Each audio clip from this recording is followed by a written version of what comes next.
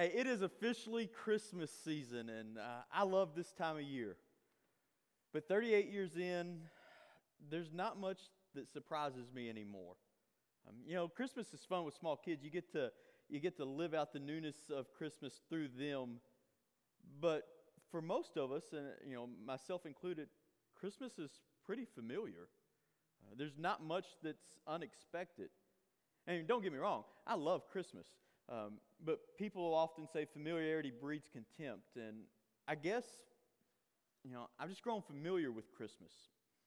And because of that, I understand why a lot of people have a hard time with Christmas. I mean, the traditions for a lot of people just start to get stale. All the festivities and the decorations, they do very little to actually hide the pain of real life. And you got Hallmark that shows Christmas movies nonstop through the month of December, but you change the channel, just even one channel to the next, and it just shows all the scandals and the abuse and the horrors that are taking place in the world. And so all of the trappings and the lights and the events of Christmas, they end up really just seeming like a thin coat of paint that's painted over our broken down world that before long is going to be washed away anyway. Christmas will come and go, and it'll be January, and we'll be back to the daily grind of everyday life. And it got me thinking, is that what Christmas really is? Is that all there is to Christmas? Are there any surprises that are left for cynical and hurting people like us? God has always acted in surprising ways to save His people. And one of the ways that He does that is through miraculous births. And we're in this series that we started last week called Miraculous Births. And I love the idea of this series because when all is dark, when hope is gone, a baby is born. Christmas is all about God accomplishing the unexpected, the astonishing, the unthinkable in order to save His people. And if this is how God has always acted, then maybe even in a broken and messed up world like ours, God still has something surprising to show us. If you got your Bibles, flip over to the Old Testament, Judges chapter 13. That's where we're going to be today. Judges 13, and I want to give just a little bit of background context as we're getting to that. Because up until this point in time, the people of Israel, in their nation, they have been rescued from Egypt. They've been rescued from slavery there. They've been made into a nation. They belong to God, and according to God's promises, they are now settled in the land of Canaan, the promised land, the land that they had been promised many generations ago. But when you get to the book of Judges, we read the story of what happened after that first generation of leaders died. Though they had led the people into settling into the land of Israel, the land of Canaan, they didn't have full possession of it. They had not fully driven out all of the other nations, all of the other people groups that lived there. And so their final command from this first generation of Israelite leaders was to continue their obedience in conquering the land. Each tribe had been assigned a portion of the land that they were responsible for, that they were going to settle in and inhabit, and your job was to rid that area of everybody else that lived there. And that sounds kind of harsh, doesn't it? I mean, you're moving into a neighboring place and you're just going to take over. But understand this, the reason they were told to do this is because of all of the evil practices that those nations were involved in. And the rest of the book of Judges, though, is basically about Israel's failure to carry out that command. Instead of going to war, the Israelites got comfortable. They began mingling with surrounding nations, and they adopted these horrific customs of child sacrifice. I mean, think about how horrible that is. I mean, these other nations, these are the people that they were neighbors with, that they were commanded to drive out of the land. Their act of worship was to sacrifice their kids. And not say like sacrifice as in, hey, I'm going to set you apart for service to our God. No, sacrifice as in like, I'm going to kill you. That was their act of worship. What a terrible way to worship. And so as a result, because of Israel's complacency, because of their comfortableness, because of their disobedience in driving out everybody else, God would hand the people of Israel over to their enemies. And they would begin to be oppressed. But as it seemingly always went, when they would be oppressed and they would be enslaved by these other groups, they would recognize their sin, they would cry out to God, And God in His mercy would raise up a deliverer, and in this case a judge, and that person would come in and they would lead the Israelites in defeating their enemies, and they would bring about a time of peace until the next time the people of Israel rebelled. And this pattern of sin and oppression and repentance and deliverance and peace, it's repeated at least 6 times throughout the book of Judges. The book of Judges, as we get here, we just constantly move along this cycle. And by the time we get to this point, see, they're trying to make me laugh. See, they didn't think I'd call them out for it, but they're trying to make me laugh. As we get to this point in the book of Judges, the nation of Israel is just spiraling downward. It is a downward spiral, and they're at the bottom of it. And that gets us to Judges chapter 13. And so if you got your Bibles, flip over to Judges 13, and it's a decently lengthy passage, but we're going to read it all. It'll be on the screen as well. But here's what the writer says. Starting at verse 1, again the Israelites did evil in the eyes of the Lord. Notice that. It says, again, the Israelites did evil in the eyes of the Lord. And so the Lord delivered them into the hands of the Philistines for 40 years. A certain man of Zorah named Manoah from the clan of the Danites had a wife who was sterile and remained childless. The angel of the Lord appeared to her and said, you are sterile and childless, but you are going to conceive and have a son. Now see to it that you drink no wine or other fermented drink, and that you do not eat anything unclean, because you will conceive and give birth to a son. No razor may be used on his head, because the boy is to be a Nazirite, set apart to God from birth, and he will begin the deliverance of Israel from the hands of the Philistines. Then the woman went to her husband and told him, a man of God came to me. He looked like an angel of God, very awesome. I didn't ask him where he came from, and he didn't tell me his name. But he said to me, you will conceive and give birth to a son. Now then drink no wine or other fermented drink, and do not eat anything unclean, because the boy will be a Nazirite of God from birth until the day of his death. So then Manoah prayed to the Lord, O Lord, I beg you, let the man of God you sent us come again to teach us how to bring up the boy who is to be born. God heard Manoah, and the angel of the Lord came again to the woman while she was out in the field. But her husband Manoah was not with her, and so the woman hurried to tell her husband, he's here, the man who appeared to me the other day. Manoah got up and followed his wife, and when he came to the man, he said, are you the one who talked to my wife? I am, he said. And so Manoah asked him, when your words are fulfilled, what is to be the rule for the boy's life and work? Then the angel of the Lord answered, your wife must do all that I have told her. She must not eat anything that comes from the grapevine, nor drink any wine or other fermented drink, nor eat anything unclean. She must do everything that I have commanded her. Manoah said to the angel of the Lord, we would like you to stay until we prepare a young goat for you. The angel of the Lord replied, even though you detain me, I will not eat any of your food. But if you prepare a burnt offering, offer it to the Lord. Manoah did not realize that it was an angel of the Lord. And then Manoah inquired of the angel of the Lord, what is your name, so that we may honor you when your word comes true? He replied, why do you ask my name? It is beyond understanding. Then Manoah took a young goat together with the grain offering and sacrificed it on a rock to the Lord. And the Lord did an amazing thing while Manoah and his wife watched. As the flame blazed up from the altar toward heaven, the angel of the Lord ascended into the flame. Seeing this, Manoah and his wife fell with their faces to the ground. And when the angel of the Lord did not show himself again to Manoah and his wife, Manoah realized that it was the angel of the Lord. We are doomed to die, he said to his wife. We have seen God. But his wife answered, if the Lord had meant to kill us, he would not have accepted a burnt offering and a grain offering from our hands, nor shown us all of these things or told us this. The woman gave birth to a boy and named him Samson. He grew, and the Lord blessed him, and the Spirit of the Lord began to stir in him while he was in Manaah, Dan, between Zorah and Eshtaol. Now, I want us to look at a couple things in this passage and really look at the main characters involved. And I think you could summarize this passage, and again, I know it was a lengthy passage, but I think we could summarize it like this, that God saves an undeserving people using an unlikely couple through his Spirit-filled warrior. So how does God save an undeserving people? Well, if you go back into Judges 13, again, we're at the bottom of the spiral. Once again, verse 1 opens up with the Israelites doing evil in the eyes of the Lord. Notice it said, again, the Israelites have done evil in the eyes of the Lord. And so the Lord gives them over to the Philistines. By the time we get to Judges 13, the Philistines are in control, and Israel's living under Philistine oppression for 40 years, which is longer than any other oppression to this point in time. And notice something else about this. Whereas in all of the previous stories, when we've gone through this cycle of sin, oppression, repentance, and deliverance, all that kind of stuff, notice here the Israelites, they don't cry out for help anymore.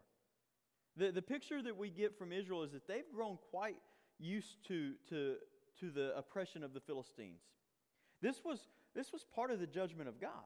Israel did evil in the eyes of the Lord, and so the Lord delivered them over into the hands of the Philistines. And the worst part of that oppression was that Israel no longer cared that they were being oppressed. The most severe judgment that God can bring to us is when He gives us over to our sin, and we actually kind of like it. And as a result of this, because Israel kind of liked it, they did more than kind of liked it, they were comfortable with it, Israel is in danger of losing their identity as the people of God. They're in danger of being eventually totally consumed by the Philistines. As they adopted their worship, their gods, their customs, all of God's promises to bring salvation to the nations, not just through to the Israelites, but to the descendants of Abraham through the world, they're all in danger of being lost here. They are a people who have repeatedly sinned against God, who in God's judgment has become hardened and content in their sinfulness, and who are utterly undeserving of God's mercy. Now, it's real easy for us to point fingers at the Israelites, to read this with hindsight, with that perspective, and say, man, they just really screwed it up. Well, they just couldn't get it right, could they? But let me ask us this. Let's make it a little more personal. Is this the condition that we live in today? I mean, think about it. In our society these days, there are so many who are beginning to speak out against injustice, against structural evil. And it's astonishing, really. It's incredible to hear about how people have tolerated sexual harassment and even abuse for so long, and insofar as justice is being accomplished. And insofar as that, I'm thankful for the way that people are speaking up and refusing to tolerate those type of injustices anymore. And yet for all of the passion and the posting and the reporting, do we have the full extent of evil covered? See, here's the problem. You don't know what you don't know. Yes, it's clear to us that there are some really evil things out there. And perhaps you're passionate about some other injustices that aren't getting enough attention, and all of that might be right. But what if all of the evil that we see, that we're so indignant about, what if that's actually just the tip of the iceberg? Is there any evil in this world that we are content with, or at least willing to tolerate? What sins in our own life have we made peace with? And if human reckoning is against evil can be so severe, what must God's reckoning be like? Here's the truth. The reality for us is that we are all like the Israelites to some degree. To some degree, we have been hardened towards sin. We've grown accustomed to it. We kind of like it. Because our relationship with God is never static. Your relationship with God never stands still. You are either moving toward God or you're moving away from God. Every time you hear God's word, every time you hear your conscience, you either respond in faith and obedience and you move toward God, or you reject Him and you harden your heart. And every time you harden your heart, there's a cumulative effect that takes place over time. And it becomes more and more difficult to move back toward Him as time passes. You know what that's like? You ever nursed a secret sin, a lust, an inappropriate relationship, an addiction? As long as you keep it secret, you might quote unquote know that it's wrong, but we seemingly get over it pretty quickly, don't we? It's amazing how hard our consciences can get.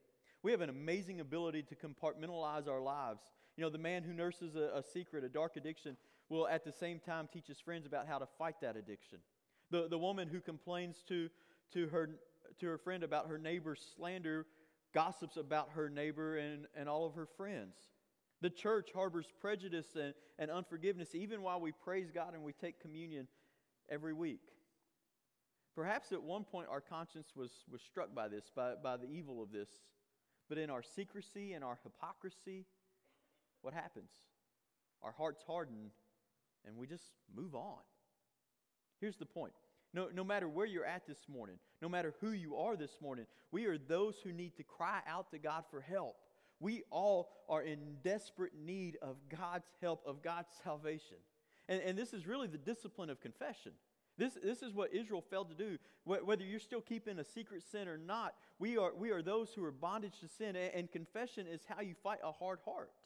Cry out to God. Ask Him for help. Ask God to show you your sin. Pray that He would give you a sensitive spirit to sin. Pray that He would bring someone into your life that would help hold you accountable to sin.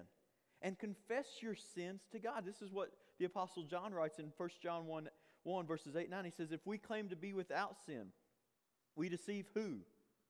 Ourselves. And the truth is not in us. If we confess our sins, though, He, God, is faithful and just and will do what? Forgive our sins and purify us from all unrighteousness. So where's our hope? What's our hope? Well, it's this right here. It's this right here, that if we will confess our sins, that God will purify us, that He will forgive us. God brings about judgment. Here's the incredible thing about God. He brings about judgment, and then He sets about saving His people from that judgment. Yes, we are utterly undeserving of God's grace, but God's grace is greater than our sin. In fact, if you're falling asleep right now, this is what you need to wake up and hear more than anything else. More than anything else this morning, you need to hear this, that God's grace is greater than our sin. God's grace is greater than my sin. God's grace is greater than your sin. God's grace, thank God, is greater than our stupidity.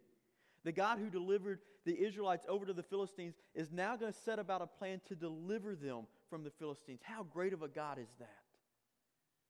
And aren't you glad that God's help is not limited to merely what we know to ask for?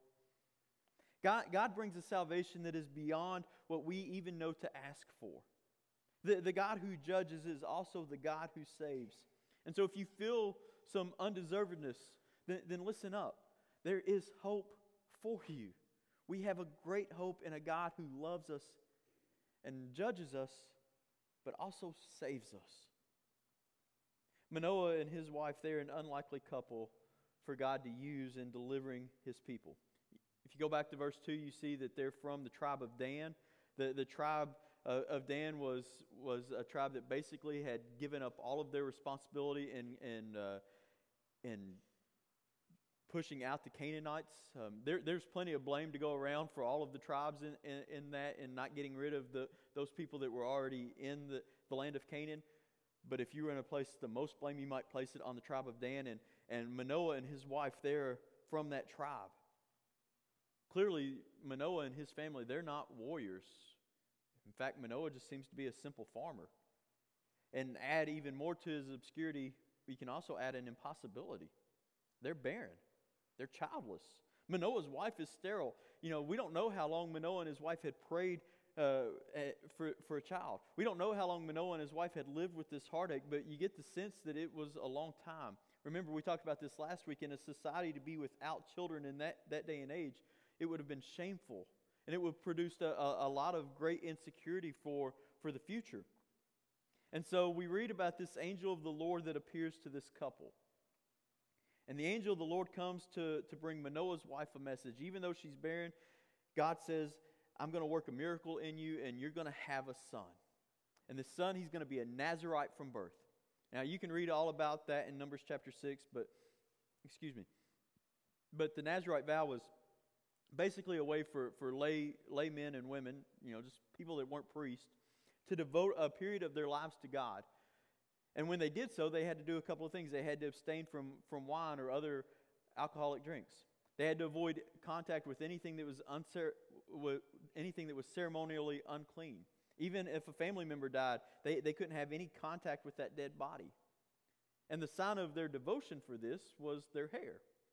They would not cut their hair for as long as they were under this Nazirite vow. This was for a man or a woman to enter into a period of consecrated service to God. What does it mean to be consecrated? Well, it means that you're now set apart. You're set apart to be used by God for His service. It's kind of like your fine china at home. Your fine china has been set apart for special occasions. You don't break out the fine china for your dog bowl or to hold your compostings. It's for special occasions. People under the Nazirite vow, they function in the same way. They were devoting themselves to God for a special service to God, and they were marked out from people by these three characteristics. So how would Samson fulfill that role? Well, in verse 5 we see it says, he will begin the deliverance, literally the salvation. he will begin the deliverance of Israel from the hands of the Philistines. Though the rest of the tribe of Dan had fled north, this boy would be a warrior, and alone he would fight for his people. Now you can read more about his story in the rest of Judges and the passages that follow, but let's go back to this narrative. In the rest of this narrative, we see a number of exchanges, interesting exchanges, I think, that take place. Manoah's wife, who the angel of the Lord has first appeared to, she comes and she tells Manoah about what's happened. But Manoah is not content with that. He's got questions too, and let's be honest, men, we would have questions if some strange man showed up and started telling our wife that she was going to have a child. We'd have some questions about that. We'd want to know about that. And so Manoah prays and he asks for this man of God to come again, and God in his patience returns. But he appears to Manoah's wife again, which I think is interesting. He doesn't come to Manoah. Manoah's got questions, but he comes to his wife again, and so she's got to go get Manoah.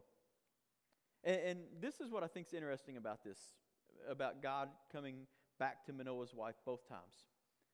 That God isn't afraid to use women in significant ways throughout the redemptive history of our people, even against cultural expectations. Look, in that day and age, women had absolutely zero rights. I mean, your dog had more rights than women did.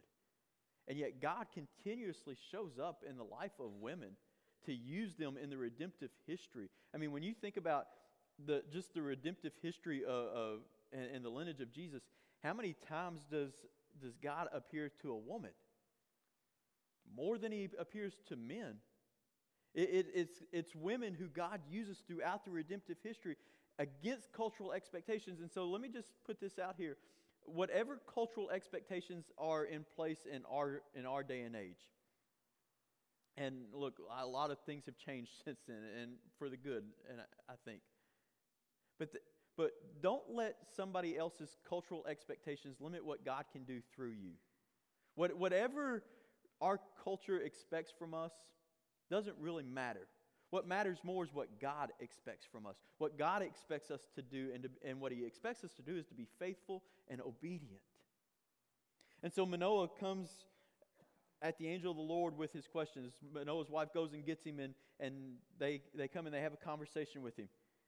But the angel of the Lord, it's interesting, he basically just repeats the same directions to Manoah. Maybe Manoah was expecting more specific things like, hey, make sure your son's up for Taekwondo class or something like that. Make sure he's an apprentice under some great warrior or something like that. But there's nothing like that. Now, this boy is going to be great because of God. And therefore, the only instructions that are worth repeating are the same ones as before. This is the full instructions that the angel of the Lord gives to Manoah and his wife for parenting. It's this. Manoah's wife is to avoid alcoholic drink and not eat anything unclean. That's it. He repeats it. She must do everything that I have commanded her to do. If Manoah's got any part in this, it's supporting his wife and helping her to fulfill those commands during her pregnancy. Now, I get that's not going to sell a whole lot of books like what to expect when you're expecting, but this was it. This was what to expect. Don't drink anything that's alcoholic, and don't eat anything unclean. Now, it's hard to know exactly what was going on with Manoah. It might be that he was doubtful about what his wife had told him, or that he needed to see for himself. It could just be that he was reluctant and just needed some more assurance. Or it could just be that he's a simple farmer, and he's got a lot of questions. But whatever it was, this is clear, that God was patient. That God is patient. And he has no problem using someone even as unlikely as Manoah. Throughout the book of Judges, God uses unlikely heroes. He uses a left-handed man, a prophetess, a fearful warrior, an illegitimate son. And now he's going to use a simple barren couple to bring about one of the greatest warriors that the world has ever known. So let me ask you, what is it that you think makes you stand out to God? What is it about you that makes you stand out to God? What that makes you particularly useful to God? Is it your hardworking discipline? Your clean record, your academic degrees, your financial investments, your good looks, your cultural hipness? Okay, God can use all of those things, certainly. But you know what? When he does, you're going to be tempted to take credit for those things. Not only that, people are going to see that and they're going to say, you know what? It makes sense that God would use you. It makes sense that God would use someone like you. But if this passage is any indication, to us, it's this, that God loves to use the unlikely. God loves to use the weak, those who are on the social fringe, those on the outskirts of the community, those who people just kind of seem to write off. God loves to put to shame the wisdom and strength of the world, because it is in our weakness that God shows Himself to be great and better than any other God that people could have. So what areas do you feel like you're lacking in? Maybe it's social skills. Maybe it's communication. Maybe you're limited by sickness or physical ailments. Maybe the sins of your past continue to haunt you. These are things that maybe you feel like limit your ability to serve God. And these things that you feel like maybe limit your ability to serve God, they're actually opportunities for God to demonstrate His great power through you. The idea is not that we would ever become proud or happy that we've got these deficiencies, that we have these weaknesses, but instead that we would own up to them. That instead of trying to hide them from God, we would give them to God. We would entrust them to God, knowing that His grace is sufficient. That His grace is sufficient and His power is made perfect in our weakness. And realize that God using you may not be glamorous. Samson would go on to be a mighty warrior, a name that we all recognize from the annals of history. But God drove from Manoah and his wife were simply to bear a son and to watch their diet. Not real glamorous, but very crucial for God's redemptive plan. Charles Spurgeon was a 19th century preacher, probably one of the most well-known preachers in the 19th century. He preached to millions of people. He had thousands of people converted under his ministry.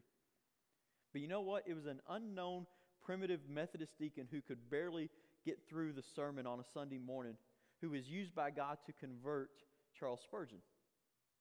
Look, you might not be the Charles Spurgeon, but you might be that unknown deacon. You might even be the one who disciples that deacon, who is then used by God to convert Spurgeon. We don't know how God will use us, but let me just encourage you with this. Don't ever underestimate God's power and His ability to use you, and instead be available for God to use. Look, I don't mean this to sound as the way that it might sound, okay? So hear my heart in this. I know I'm speaking to a congregation that is largely made up of people who have served God with the prime of their lives. And many of you have done some incredible things for the Lord. But could it be that God is not done with you yet? Could it be that as you face trials and losses of just old age, that you're even more useful to God than you were when you were younger, when you were more healthy? Might God have saved the most important work for you to do in this season of life? I had an older lady at one of the churches I served at who was 80-something years old, and she was diagnosed with cancer, and she was going to go through all of the treatments, and people kept saying, why are you doing all this? Why are you going to go through these treatments? They're going to be miserable. You're going to be in a lot of pain. And at the end of the day, the end result's going to be the same.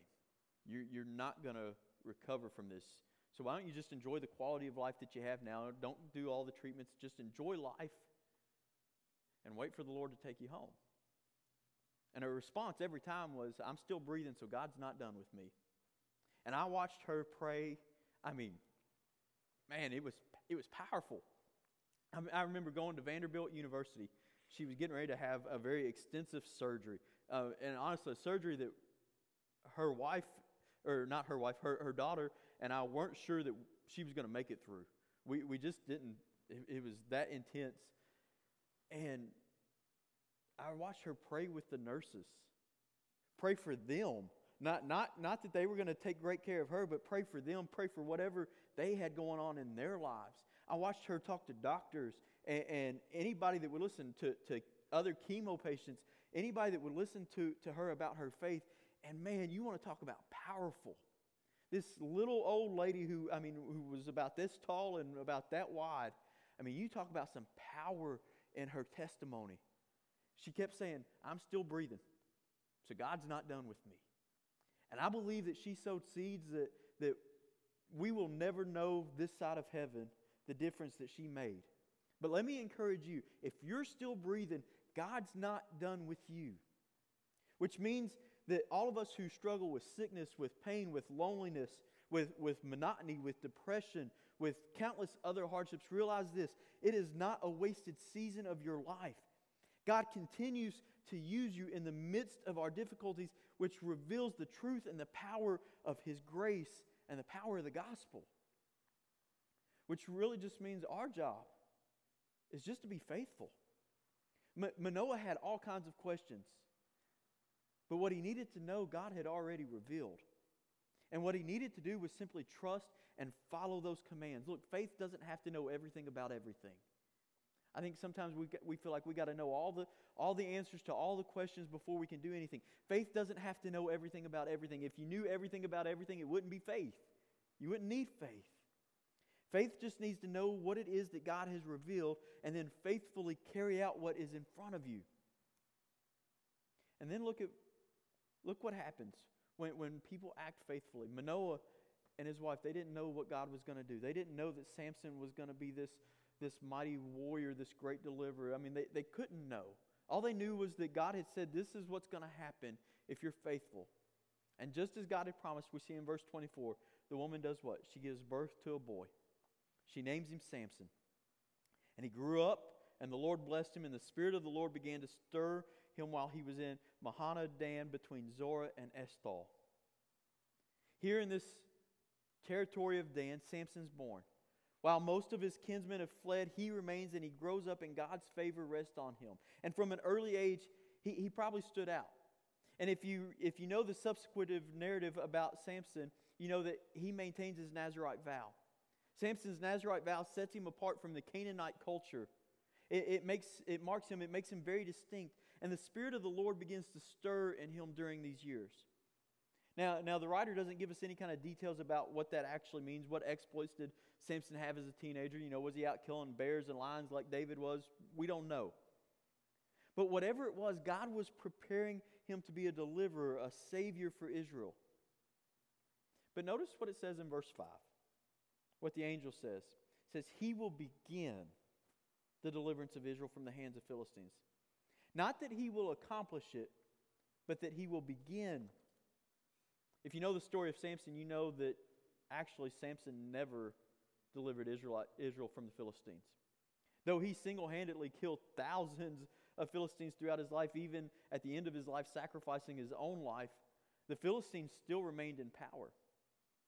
But by Samson's power, Samson would stir up the Philistines to war against Israel and Israel against the Philistines. And God would be able to preserve the identity of His people through Samson. And it wouldn't be much longer before God would bring about another Spirit-filled warrior who would be king, who would finally defeat these Philistines. In Samson, we see a picture of the salvation that we need. Look, we don't need more tips and steps for saving ourselves. We don't need more self-help books and this whatever topic for dummies and all of those kind of stuff. We don't need any of that, more of that stuff. What we need is a Savior. What we need is for someone to come and do what we could not do for ourselves. And God's saving act here points to the ultimate salvation that would one day come through His Son, Jesus. Look, that's what the story of the Bible is really all about. We are those who live under a far greater enemy than any army or king. Our oppression is far worse than any physical bondage because we all live under the bondage of sin and death and Satan. We are those who are blind and enslaved to our rebellion and to our sin. And so for all of our self-righteousness, we're actually quite comfortable with sin. And because of that, we are all very deserving of God's judgment. But here's the good news, is that God sent us a Savior even greater than Samson. Jesus of Nazareth was born miraculously of a virgin to two unlikely parents, filled with the Spirit of God, and yet unlike Samson, Jesus was perfect. He was without sin. He was marked by perfect love. He brought healing to the sick and afflicted. He spoke words of truth. And all alone amidst humanity, here's the one who didn't rebel against God. Jesus never rebelled against God, and He didn't give way to sin. And at the end of His life, He's betrayed by those that He loved. He's mocked and He's tortured by His enemies. He's nailed to a cross. And then on that cross, Jesus sacrifices His life for sinners, bearing the judgment of their sins on Himself, dying in their place. But here's the incredible, amazing news, is that by that death, Jesus did not just begin our salvation. He accomplished it. He didn't just begin it, He finished it. We know this because 3 days later, Jesus rose from the dead, triumphant over sin and death. But before His disciples and before hundreds of eyewitnesses, He revealed Himself to be totally triumphant over sin and death and Satan. And now He calls sinners like you and me to turn away from our sin, to trust in His victory, to follow Him into eternal life. Let me just ask you, aren't you tired of all of the evil, all of the brokenness in this world? Aren't you tired of being robbed to and being lied to and condemned by the sin of this world, by your sin, by our sin, by Satan? Aren't you sick of the fear of death? If that describes you at any level, the good news is there's a Savior for you. And I know a lot of people are hesitant to because they'll say things like, you just don't know the stuff that I've done. You don't know how messed up my life is now, or how much junk that I'm hiding. Well, here's good news. I'm not calling you to clean up your life. I'm not. Notice God didn't send a Savior only when Israel had gotten their act together. When they had an army all ready to go to war. God sent them a Savior while they were happily at peace with their enemies. While they were quite comfortable in their sin. And it's that Savior who delivers them. And so it is with Jesus. He's not waiting for you to clean yourself up. No, He goes out and He accomplished your salvation. I love this verse in Romans. Paul writes this in chapter 5, verse 8. But God demonstrates His own love for us in this, that while we were still what? Sinners. Christ died for us. And now He calls you to stop living for your sin, to place your hope in Him. This is what Christmas is all about. So this is the story of Christmas, the redemptive story of humanity that starts at this time of year. So why not take this time of year, this Christmas season, to know more about the Savior, to get to know the one whose birth we celebrate this time of year, to get to know the one who's the reason for our celebration. This is the perspective that I think we need to be reminded of during Christmas. Because it feels like a lot of times we live in this broken and run-down world. And Christmas is just the veneer of festivities that we put on our lives for a month or two. And it all gets washed away in January and life just goes back to whatever. But that's not what Christmas is. Christmas is that time of year when we are reminded of the truth that God has sent to His people, the true Savior of the world. And with His coming, a new age has come, a new day has dawned. God is undoing all of the wrong and all of the brokenness of this world and with us. Christmas is the reality which defines our world. Even more so than all of our brokenness and suffering around us. Is there injustice? You better believe it. Is there sin? Absolutely. Is there sickness and even death? Of course there is. But with the arrival of Jesus, those things are on the run. Their days are numbered. They will not have the final say. But Jesus, in all His infinite goodness and all of His love, reigns forever. And like Manoah and his wife, we bank on the promise of God, knowing that God has sent us a Savior, knowing that He has sent a perfect Son to be our sacrifice, to be our Redeemer. And that means that God means to use us to proclaim that message. And nothing about that has changed. Everything else in this world seems to change on a constant basis, daily. But nothing about God's plan, redemptive plan for this world has ever changed. God sent His Son to save us, and He has always intended for the church to be the voice, to be the messengers of that redemptive plan to the rest of the world. So, let me just encourage you with this as we wrap up. Don't lose heart. Take heart. Don't give up. Don't abandon your post. Don't give way to despair. Persevere in following Jesus because a new day has dawned.